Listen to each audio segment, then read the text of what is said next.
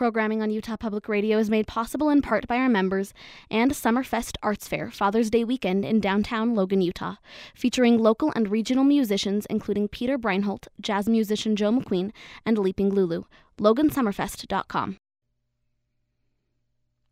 Thanks for joining us for Access Utah today. Our subject is iconic Utah outfitter Ken Sleight and Glen Canyon.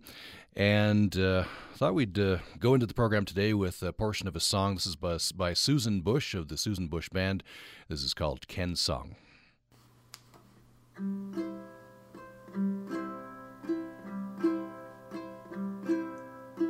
When it is morning in Glen Canyon, I want to be in Utah, riding on a raft, just to smell the catfish frying and a sizzling in the pan. I wonder how I blundered. I left my shoes upstream. Oh, but I'll soon be back, sitting on a wet stack, if only in my dreams. Yeah, I wonder how I blundered. I left my shoes upstream. Oh, but I'll soon be back, sitting on a wet stack, if only in my dreams. Susan Bush of the Susan Bush Band, Ken's Song. We're talking about Ken Sleight there. And there's a new exhibit, museum exhibit, Glen Canyon, A River Guide Remembers. That is exhibiting now. I was about to say playing now, but I guess exhibiting now. Available now at the John Wesley Powell River History Museum in Green River, Utah. And we're remembering Glen Canyon on the program today and Ken Sleight. We're also going to be hearing on tape from Ken Sleight, Katie Lee, Vaughn Short, and others. And we have with us in studio Martha Ham, who led the creation of this exhibit. Martha Ham, welcome back to Access Utah. Thank you. We have with us on telephone Davia Nelson, who is one half of Public Radio's Kitchen Sisters. And we'll hear some excerpts from Cry Me River, one of your pieces. Davia Nelson, welcome back to the program. Thank you very much. You have me in kitchen. That's right. You're in kitchen. Okay, excellent. I am in my kitchen. Actually, to you in Utah. Hidden kitchens and the hidden world of girls. So we have you in kitchen, and we also welcome Frederick Swanson, author and river historian.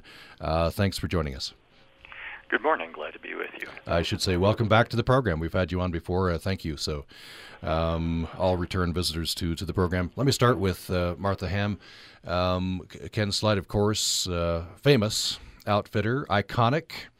If people know Ed Abbey and the Monkey Wrench Gang, Ken Sleight appears as Seldom Seen Smith, right? Correct. How I know Ken is I met him 40 years ago when he was actually friends with Ed Abbey, and the Monkey Wrench Gang had just come out, but I came to him to ask him to facilitate river trips for people with disabilities. And I had approached all the outfitters in the association about it, and he was my last hope. And I walked up to him, and he said, "I've been waiting for you." He said, "Let's do this thing." And so that was the beginning of our relationship, and most people don't know that. But another thing that Ken has pioneered here in Utah is commercial river trips for people with disabilities, and that went on to begin the organization Explore, which many of you are familiar with, I'm sure. So anyway, our friendship has continued through the years, and being associated with Ken, you just find yourself loving rivers and canyons more deeply than you thought you could, and wanting to preserve and conserve. what has happened in this last couple of years is wanting to support Ken in finishing his book, and then it occurred to us that maybe one way to move ahead was to do a museum exhibit. And we got excited about that because we realized some people won't read a book, but they might walk through a museum for 15 minutes, 40 minutes, 2 hours, and learn something about Glen Canyon. So that was the genesis of our exhibit. David Nelson, you would have, I guess you would have met Ken through Crimea River, or was it before? Yes, it was through Crimea River and through knowing Martha. Martha and I have been river rafting together for over 40 years, and all the issues surrounding rivers, the beauty, the magic, but also the endangerment of rivers and the damming of some of the wild rivers of the West has always been front and center in my mind. And public radio listeners probably know Jay Allison from The Moth and all his many wonderful projects.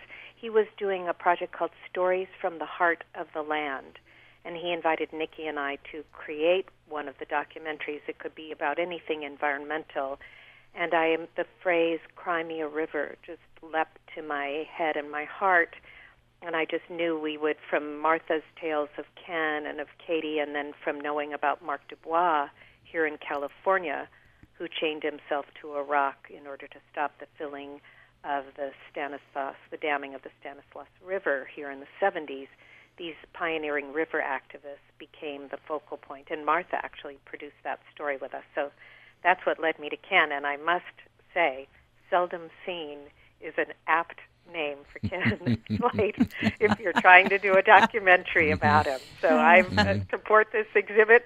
You got to come at Ken in a lot of different directions if you want to kind of capture that lightning in a bottle. Frederick Swanson, you did you connect up through your work with Dave Rust? Is that how you connected with Ken Sleight? I'd actually known Ken some years prior to that, and before my book. But I did learn that Ken had obtained several of Dave Rust's boats that he used to float Glen Canyon in the 1920s and 1930s. And Ken has a tremendous interest in river history, as did Dave Rust, so there's kind of a continuation there. I want to jump into talking about Glen Canyon. And you heard in that song, Susan Bush of the Susan Bush Band, If Only in My Dreams, right? There's an elegiac quality there. And in fact, the exhibit title, Martha Ham, Glen Canyon, A River Guide Remembers. It's in the past, right? Correct. So this canyon's all filled up. Let's hear a selection from Crimea River from the Kitchen Sisters. This is a brief description of Glen Canyon. Canyon was 184 miles of pure Eden with 125 side canyons. Colorado Plateau on one side, up to the Cummings Mesa on the other side, up to Navajo Mountain.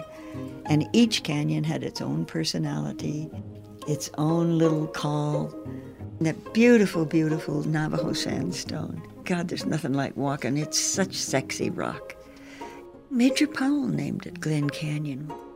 John Wesley Powell, he was an early explorer, ran in 1869 and 1871 down through the Green and Colorado rivers. One-armed general, he lost at the Battle of Shiloh. But he sat there on the boat in an armchair, and his boatmen were boating him along.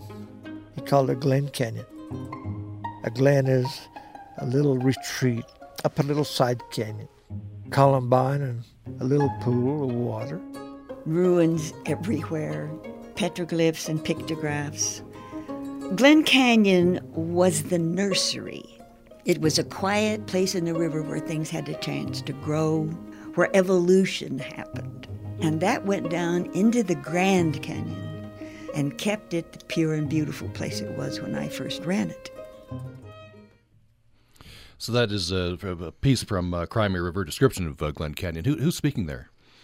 Is that Davy Nelson? Katie Lee. That is Katie That's Lee. Katie Okay. Lee, All right. Along with Ken. Yeah, we've featured the two. And you kind of can't tell the story of Ken in part without telling the story of Katie and vice versa, even though they were both independent on the river, but their passion for it and their commitment to it and how the river affected them. You know, you can just hear the rapture in their voice, that just spiritual connection to the canyon, to the place, to nature. I'd like to hear about, and maybe we have a couple of clips from Crimey River, but I'd maybe rather have our guests here tell me about these two iconic figures, maybe starting with Katie Lee. Davy Nelson, you want to start out here? She's, I understand, from Crimey River. She's started out in Hollywood. Yeah, she did. She came to the West, to Hollywood, in the early 50s, and there she was, sort of a budding starlet, you know, scrambling, getting bit parts, finally finding her way onto a radio drama. If you hear that piece, Crimea River, you hear a little snatch of that. She's in Gildersleeves. And a friend of hers, in the meantime, shows her a little film footage of rafting the Grand Canyon, and it was love at first sight. She was smitten. It was like she had the scent. And ultimately she went on the Grand Canyon, just fell madly in love with the river and being in the canyon and the magic of that. And ultimately, and then she went to Glen Canyon from there. She was a folk singer as well as an actress, always had an activist heart. And when the damming of Glen Canyon took place, she went from being an aspiring actress to an aspiring real activist. That became the centerpiece of her life. And she always performed. She sang her protest. She sang her vision. Yeah, it's interesting. I guess she got it. They offered her a gig. This is how you can get on the river. You can perform for the guests on the during the trips. On the banks of the river. Right. At night. Serenade the guests at night, and you can come along. And right. that combined the two things that turned out to be her strongest passions: the right. river and music and storytelling. Yeah. Martha Ham, anything you'd like to say about Katie Lee? There was none like her. Ken often said, what would it have been like had we met during the 50s when the dam was being built? They did not become friends and, of course, partners in fighting Glen Canyon Dam until well after the dam was completed. But they were a dynamic pair. Hmm. Yeah, interesting. I don't know, Frederick Swanson, did you know Katie Lee? I did not, although I heard her speak on several occasions. Yeah. An amazing person. Yeah. Tell me a little bit about Ken Sleight. We'll go around the panel and talk about Ken Sleight. He's an iconic figure. You know, even if he'd never appeared on Monkey Wrench Gang, he's very, very well known. Why do you think? Why is he so well known? Such an icon? I'll start. No. Okay. I think he was a character and deeply committed to the canyons. Long before Ed Abbey met him, Ed Abbey noticed that. That's why he ended up in the book Seldom Seen Smith, and of course Abbey just caricatured him and brought him more to life. But honestly, I never knew much about... Sounds like we've lost one of our guests. Go ahead. Yeah, I never knew Seldom Seen Smith for quite some years. I worked with Ken for 5 or 6 years, and he was such a strong character, teaching, leading, and being involved with lawsuits like Saving Rainbow Bridge and so on that had nothing to do with that fictionalizing of him as Seldom Seen Smith. I'm not sure which of our guests we still have. Do we still have Frederick Swanson on with us? I'm here. Okay, great. Tell me about Ken Sleight. Well, I met Ken at a sort of a rendezvous that the Southern Utah Wilderness Alliance held down at his and Jane Slight's Pat Creek Ranch in the mid-1980s. And he was already a legend by then, of course. Many of us knew of him. But really kind of an unassuming guy, obviously at home in the backcountry, but very congenial.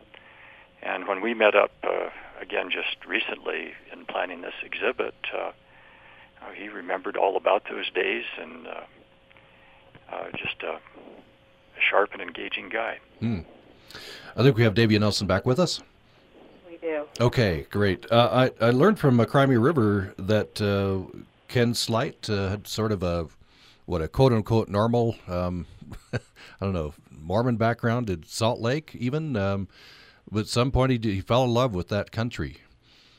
Yeah, he was in Salt Lake, and he and his wife and his children, he just felt the pull of the river and of nature, and he moved his family from Salt Lake to Escalante and just got really pulled into the life of the rivers there and into the wild in many ways. And I think that marriage couldn't hold under that, and Ken wound up there by himself. People talk about, a lot of the river rafters, Brad Dimmick and various people talk about when they knew Ken and first got into river rafting. Ken was running an outfitting company and living out of the cab of his truck and was sort of this cowpoke of a guy with just his Martha's story of Ken saying to her, "I've been waiting for you," that just strikes me as quintessential Ken. Yes, he was married, and yes, he had a family, and he had a much more kind of politically right-wing upbringing, and he just said ultimately it was the river that changed him and brought him into the kind of perspective that he brings to everything now, and the fight that he's fought for all these decades. Let's take a break. When we come back, I want to pick it up there, how the river changed him, how the river changes other people, and get into what happened there in Glen Canyon and the activism. We'll hear more sound clips from Crimea River and other clips that Martha has brought to us, and we'll talk more about this exhibit. The exhibit is Glen Canyon, A River Guide Remembers, and we're talking with Davia Nelson, one of Public Radio's kitchen sisters, in fact, from her kitchen, we understand, author and river historian Frederick Swanson, and Martha Ham, who led the creation of this exhibit. More following the break. UPR was made possible today with a program day sponsorship from Barty and Clemens Kretschmar of Logan, who are returning to Germany and would like to thank all of UPR's members and UPR for being their lifeline to sanity. Corn agriculture spread quickly throughout Utah with the emergence of the newly developed culture that we now call the Fremont. Their population peaked with widespread agriculture, large villages, and artistic expressions between 900 and 1200 AD. During their final centuries in Utah, the social fabric holding Fremont culture together became strained by scarcity in land, drought, and population growth. These stressors caused conflict and inequality, resulting in the abandonment of a distinct Fremont lifestyle. However, the Fremont way of life did not end suddenly. Rather, Fremont culture ended much in the same way it began, through the blending of ideas and practices over time. This segment of Anthropology, What's It to You, has been made possible by our members and the USU Museum of Anthropology collection, including pre-Columbian Peruvian ceramics, Indonesian textiles, and Great Basin. Details at anthromuseum.usu.edu.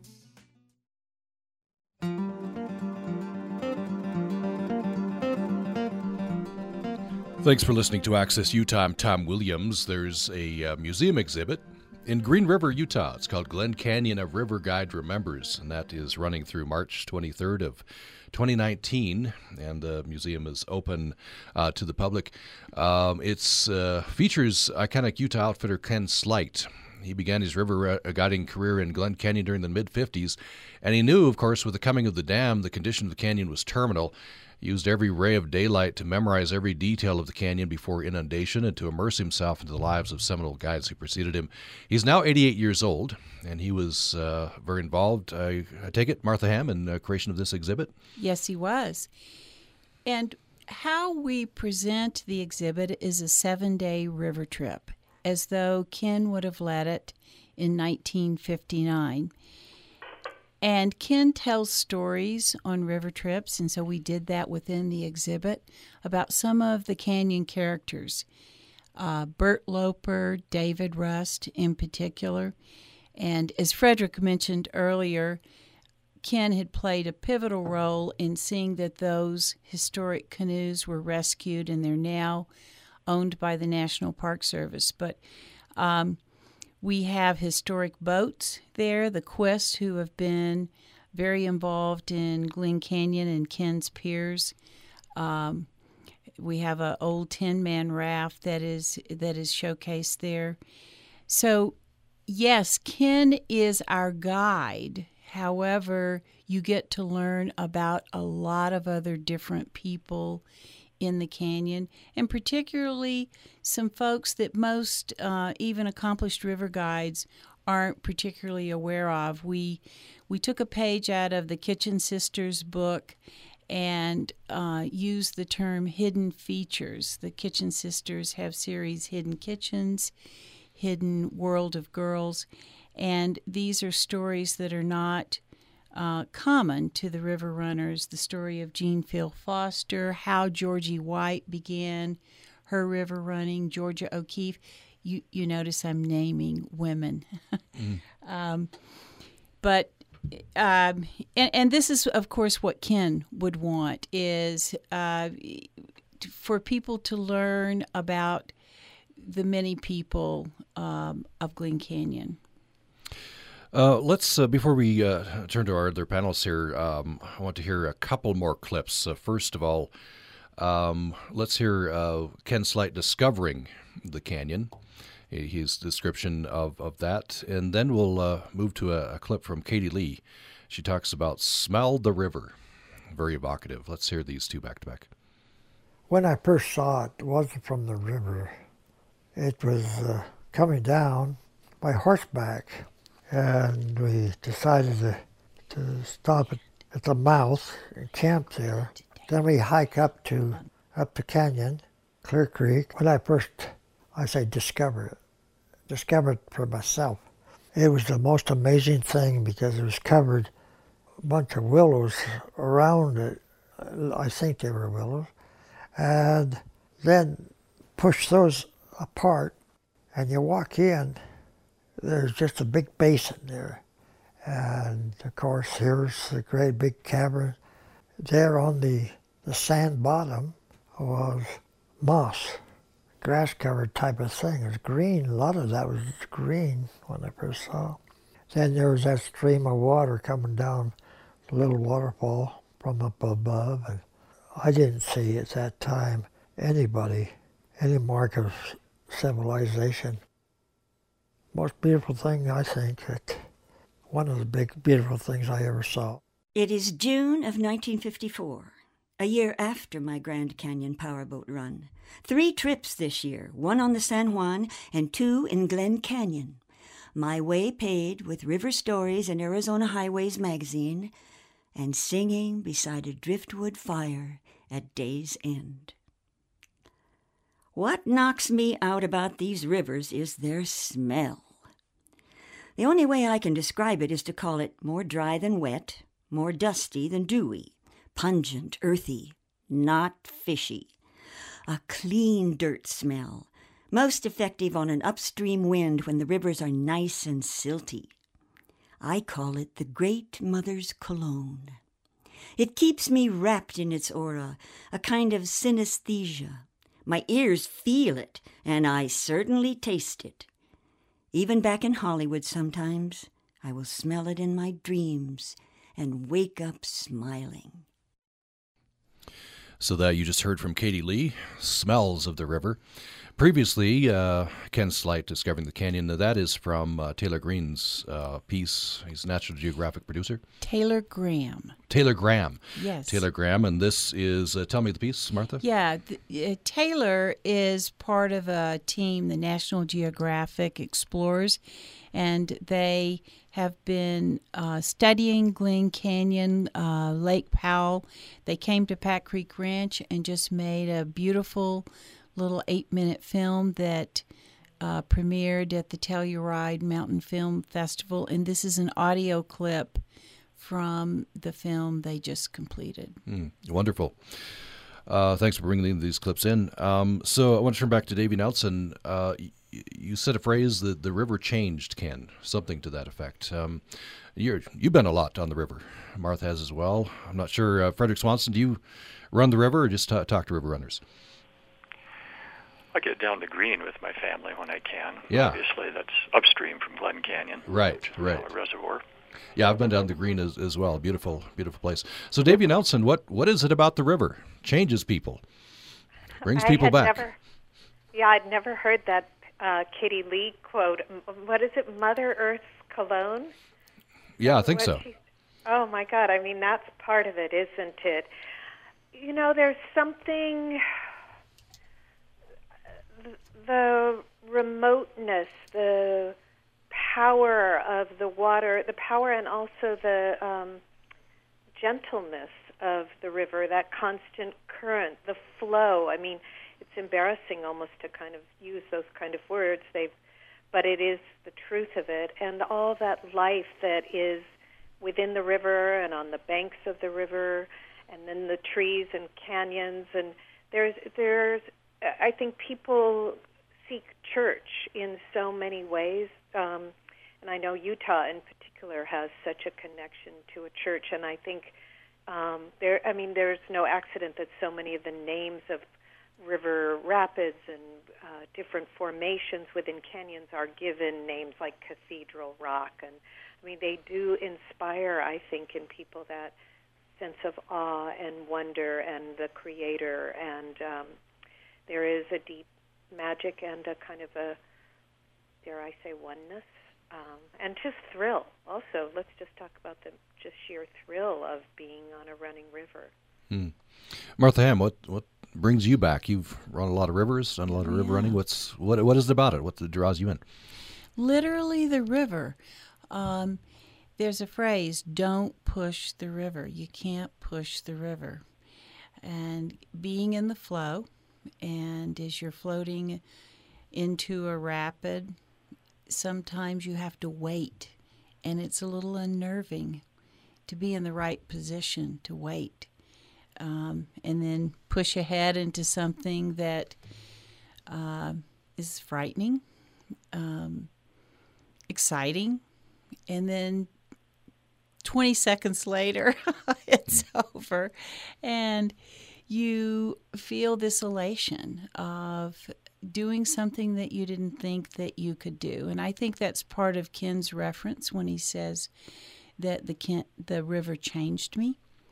But it's hard work, but it's also patience. I think that's, for me, what has come from my time with the river, and I hear many people say that.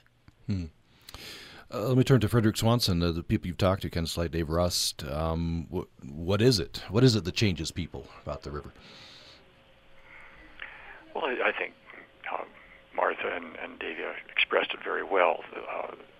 There's a timelessness to being on the water, and I tend to think of the evenings by the river when the light's fading on the cliffs and the willows are bending in the current, and there's that swish of the stream. It puts you in a different frame of mind. I don't know, it's just a wonderful way to connect with the earth. And then there's some people who have made this their whole life, right? Ken Sleight, Dave Rust. Tell me a little bit more, Frederick Swanson, about Dave Rust.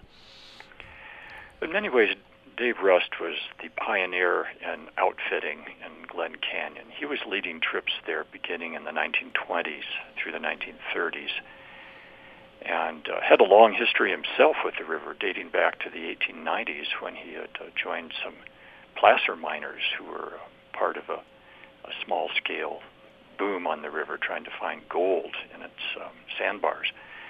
And at that time, this was 1897, he decided that he could probably make more money guiding tourists down the river than he could shoveling sand. But it took him some years. He outfitted horsepacking trips throughout the Colorado Plateau. And in 1923, he finally got back to the river and began taking several parties a year down the river for the next couple of decades. These would have been boats that we wouldn't, it's not rubber rafts at that point, right?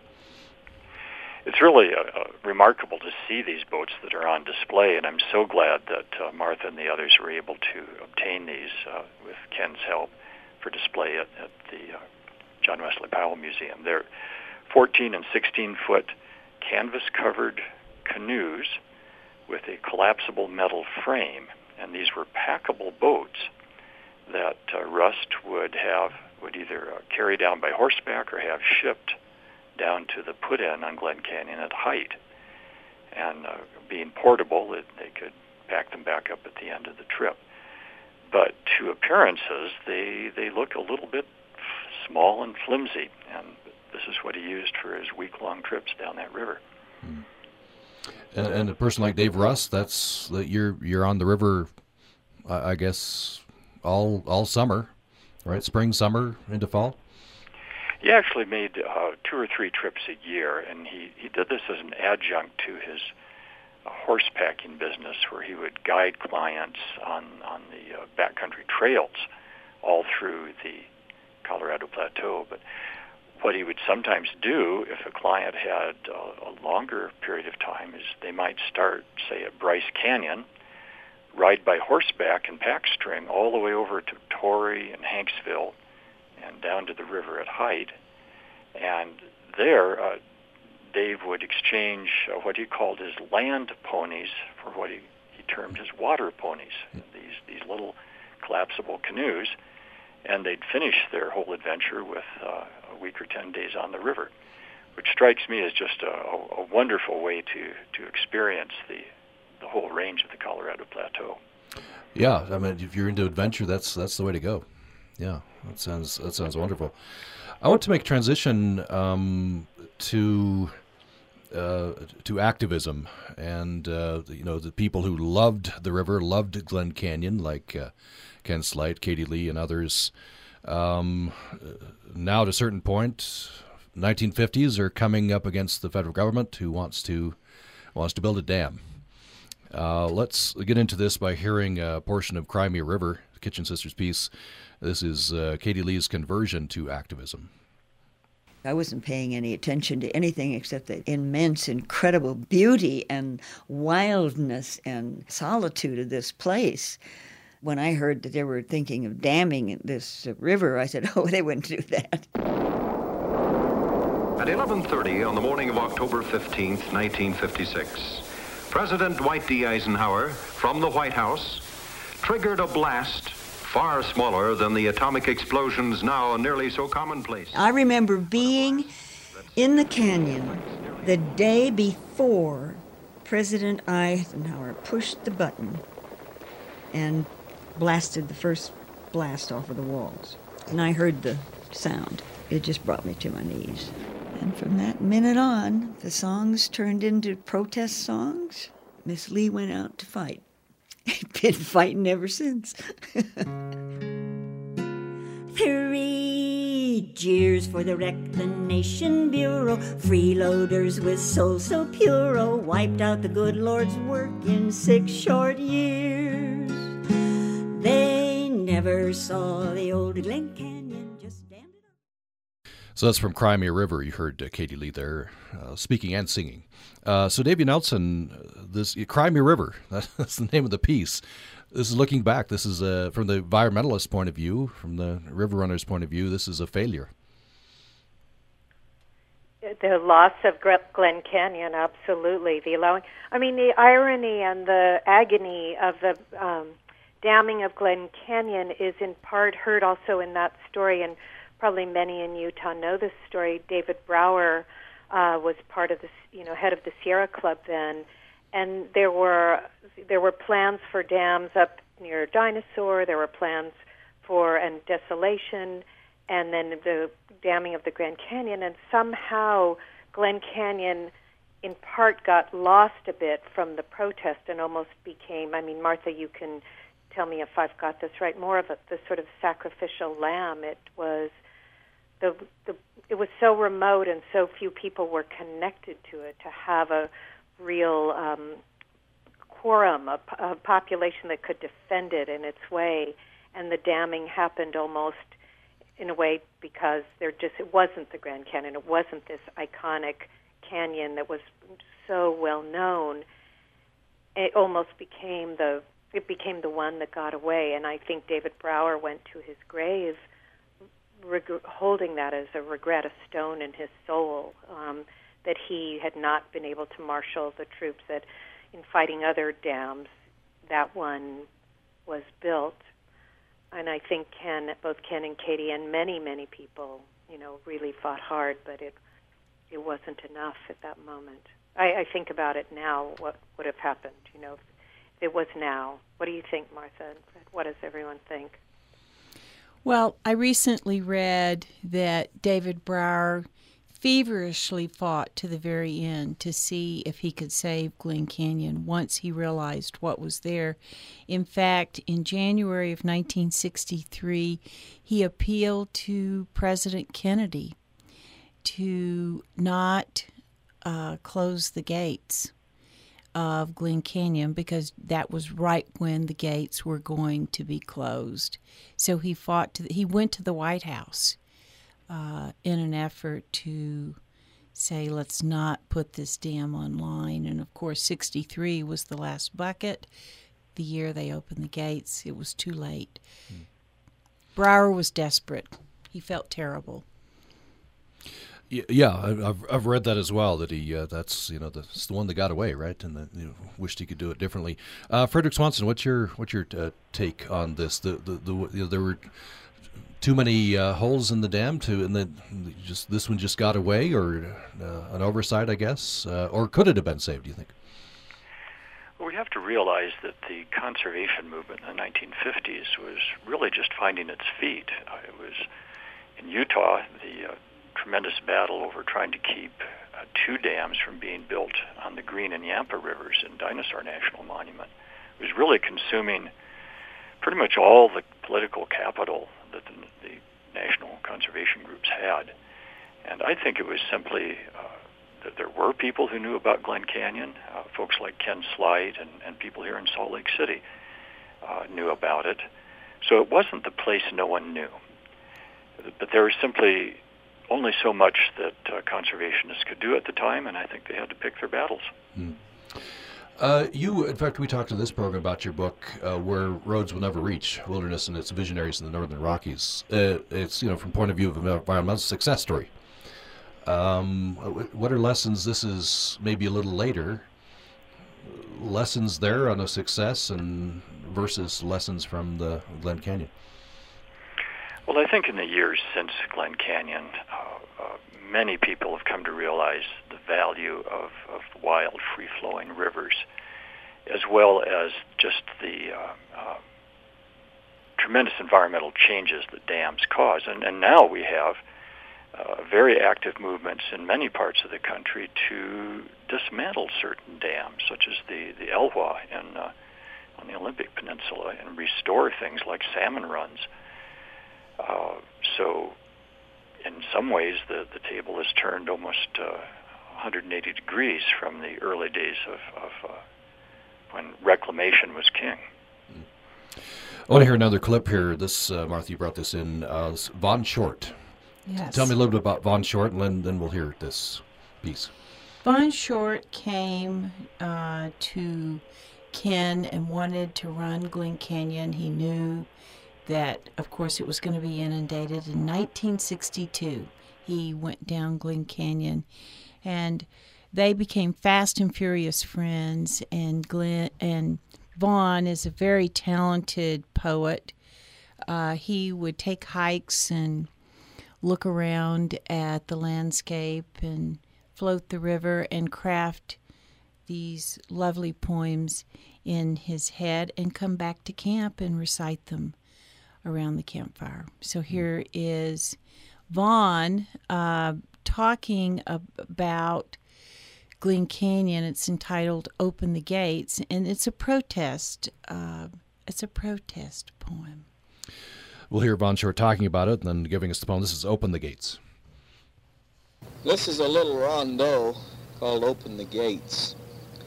And the rondeau is a poem written to a very precise, exact formula. It has a certain amount of lines, and the rhyming has to be a certain way, etc. Probably the most famous of all is in Flanders Field, the poppies blow between the crosses, row on row, and so forth. But when I was looking back through my slides after I came back from the picketing, why, there was a slide of Claire Quist, and he made a, well, he is a protester's protester. He had long, flowing, unkempt hair and a full beard and dark glasses, and he was carrying his sign. And back in our day, you he would have looked like a Bolshevik, but these days, of course, why, he looked like a hippie, but he was carrying this big sign, and on it, why, it said, "Reopen the gates," and so I looked at that, and this little thing practically wrote itself. Open the gates and let them flow, a-rushing let the water go, drain down that stagnant pond, let's think of the future and on beyond, there may never be another rainbow, for nature's ways are very slow, eons to build a bridge, you know, of the one we have we're very fond. Open the gates. Centuries of rain and the wind must blow, ice in the seams and the melting snow, all chip away at the sandstone's bond, and still the rock may not respond. Another bridge may never grow. Open the gates. Open the gates, that's Bon Short. Some protest poetry. Davy Nelson, of course, as we know, the activism, the protests didn't work. And at some point the dam was, the gates were closed, and the river filled in. We'll hear another piece, couple of pieces from Crimea River. But I want to ask you about your purpose for reviewing this history. Crimea River, of course, is very elegiac. There's a lot of loss there. What was your purpose in going in and doing this piece? I felt we wanted to honor these river keepers, even if they had not been successful in preventing the damming of the rivers they tried desperately to protect. I feel like, history, we all build on each other. They bequeath people the legacy of their activism, of their passion, of their view of the environment. When you were talking earlier about Ken, I was thinking, Tom, about how Ken did commit to memory. I think basically every inch of that, every mile of that canyon, to hear him recite in order basically every formation and living creature that he saw there. He became the bard in a way of that canyon. And just that's the first time I'm hearing Vaughn's poem. I could listen to an hour of his rondos. That was extraordinary. I think acknowledging loss, too, and I won't call it failure, though I guess they failed, but it wasn't failure because I think the other thing I think about rivers and why I love them so much, why I'm so drawn, is the fellowship of them that comes, either the fellowship you feel to nature and with your fellow rafters and with others on the river, the sanctity of it. So I wanted to really get that across, too, and these are just such larger-than-life people, just epic people that could inspire the future. They might not have gotten their moment across, but it seeds others. Let's take another break. When we come back, we'll have our final segment. We'll hear another couple of pieces from Crimea River, and we'll fit in a piece from a new series from the Kitchen Sisters called The Keepers, and we'll have some final words on Glen Canyon. We are talking about an exhibit that's happening right now at the John Wesley Powell River History Museum in Green River, Utah. It's called Glen Canyon, A River Guide Remembers. We have with us Davia Nelson from the Public Radio's Kitchen Sisters, Martha Ham, who led the creation of this exhibit, and author and river historian Frederick Swanson. More following the break.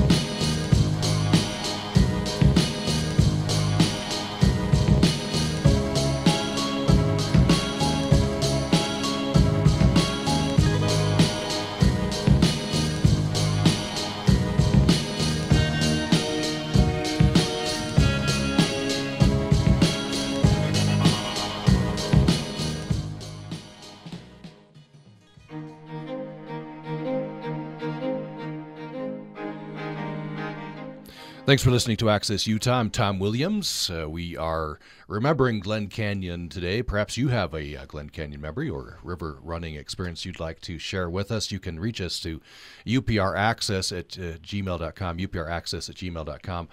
And we are talking with Martha Ham, who led the creation of the new exhibit. It's called Glen Canyon, A River Guide Remembers, and that's happening right now, in fact, into March of 2019 at the John Wesley Powell River History Museum in Green River, Utah. Davy Nelson is with us, one of Public Radio's Kitchen Sisters, and author and river historian Frederick Swanson is with us as well. We did receive an email. This is from Bob in St. George. He says, 2 great books for listeners to read, The Emerald Mile and Big Water, Little Boats. Are you familiar with those books? Emerald Mile, probably. I wasn't aware of the other one. Yeah. Yes, I endorse that. The Emerald Mile is a really exciting book about a speed record of a dory through the Grand Canyon in the high water year of 1983. And then, of course, the real panic and crisis that the Glen Canyon Dam, the Bureau of Reclamation, was in because the water was lapping up right to the tippy top of the dam walls, and they actually even plastered plywood on the top to keep it from spilling over. But yes, that's a wonderful book. And let's see, the other one that our listener mentions is Big Water, Little Boats.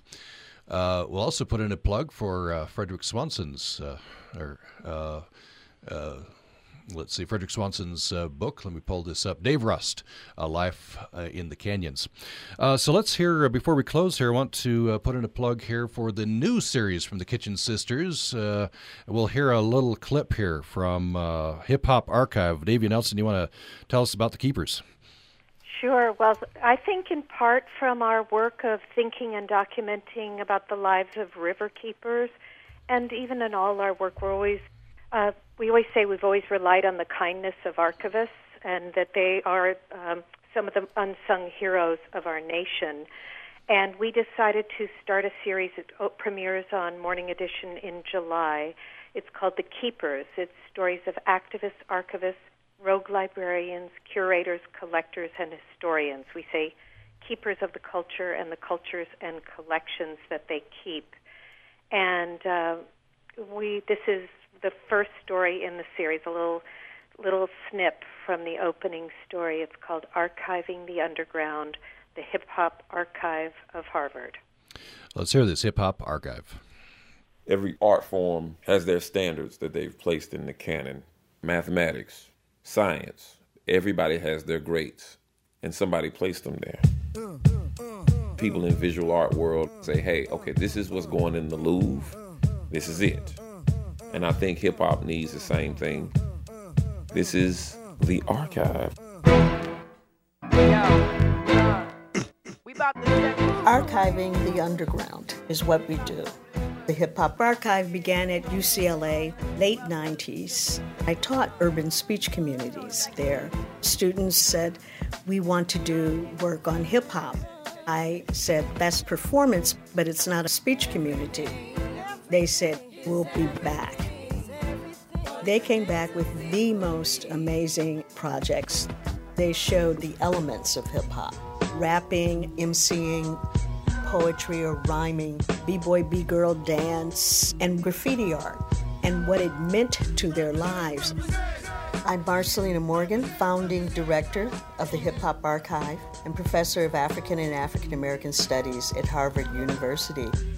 My students, when they were graduating, would say, I collected this. This is from hip-hop. Boombox. You have to keep it. Turntable. I'm a linguistic anthropologist. Anthropologists love material culture. Meditas. I couldn't throw it away. Spray paint they use with graffiti. So I started having all this stuff. Then all these students were like, well, I think it should be called an archive, because an archive is important. Pieces of hip-hop history.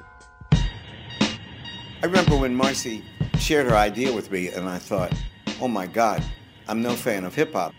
But you didn't have to be Albert Einstein to realize that this was a brilliant idea, the world's first archive of the hip-hop and rap movement. Imagine if someone had thought of this when jazz was at its zenith. Why don't we have the Jazz Archive at Harvard? Of course, it would have been turned down, but in retrospect, they would have been a genius. I'm Henry Louis Gates Jr., professor at Harvard, director of the Hutchins Center for African and African American Research. Why hip-hop at Harvard? Harvard is a high level of genius, so is hip-hop to me. So that's Hip Hop Archive, an excerpt there. That's part of the new series from the Kitchen Sisters, The Keepers. Davy Nelson, that'll be on Morning Edition this month. Starting July 10th. In July, okay. Tuesday in July, exactly. Every Tuesday in July, starting July 10th. Okay. Well, and also, may I just say to your listeners, we are doing a whole project called The Keeper of the Day. It'll be social media stories for a year, every day, almost like baseball cards, where we're featuring keepers of all kinds.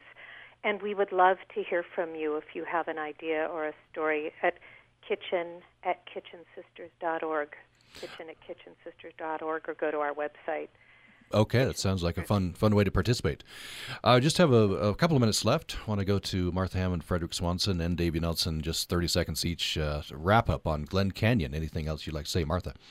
Yes, please come to the exhibit in Green River where you can experience a 7-day river trip in Glen Canyon as it was, and see the boats that were used in the 50s and in 1923 with Dave Russ, these canoes that were rowed, and listen to more of Von Short, Katie Lee. We have a listening station. Please come. Wonderful. That's ongoing now. John Wesley Powell River History Museum in Green River, Utah. Frederick Swanson, last words here, 30 seconds. Well, my thanks go to Martha and her helpers, Ryan and Megan, for putting this exhibit together and working with Ken and Jane on this tremendous project. I was able to attend the opening, and I'd really recommend, if you have a chance to get through Green River, do take this in. It's a wonderful exhibit. Davy Nelson, got the Keepers going. People can respond to that, of course. Would you be back on the river? Oh, yeah. Martha and I were on the phone yesterday making plans. Just half the joy of planning a river trip is just imagining all the rivers you might do as you get to the plan for the one river you will. And Utah is always number one, I have to say it. Well, thank you to everyone. Davy Nelson, thank you so much. And you can find information at Kitchen Sisters. Let's see. Let me pull them on kitchensisters.org. Martha Ham, thank you for coming in. Thank you. And Frederick Swanson, thank you so much. You're welcome. Appreciate the time. And let's go out with the conclusion of Crimea River. This is Ken Slight's. This is the closing. You'll hear a bit of Ken Sleight and then the song. I hate to even mention the word Lake Powell. We call it Lake Fowl now. It's just a reservoir, big, deep reservoir. The water is blue. There's no doubt about that, against that red rock. But my problem is I know what's underneath. Now you say you're lonely. You cry the long night through. Well, you can cry me a river. Cry me a river.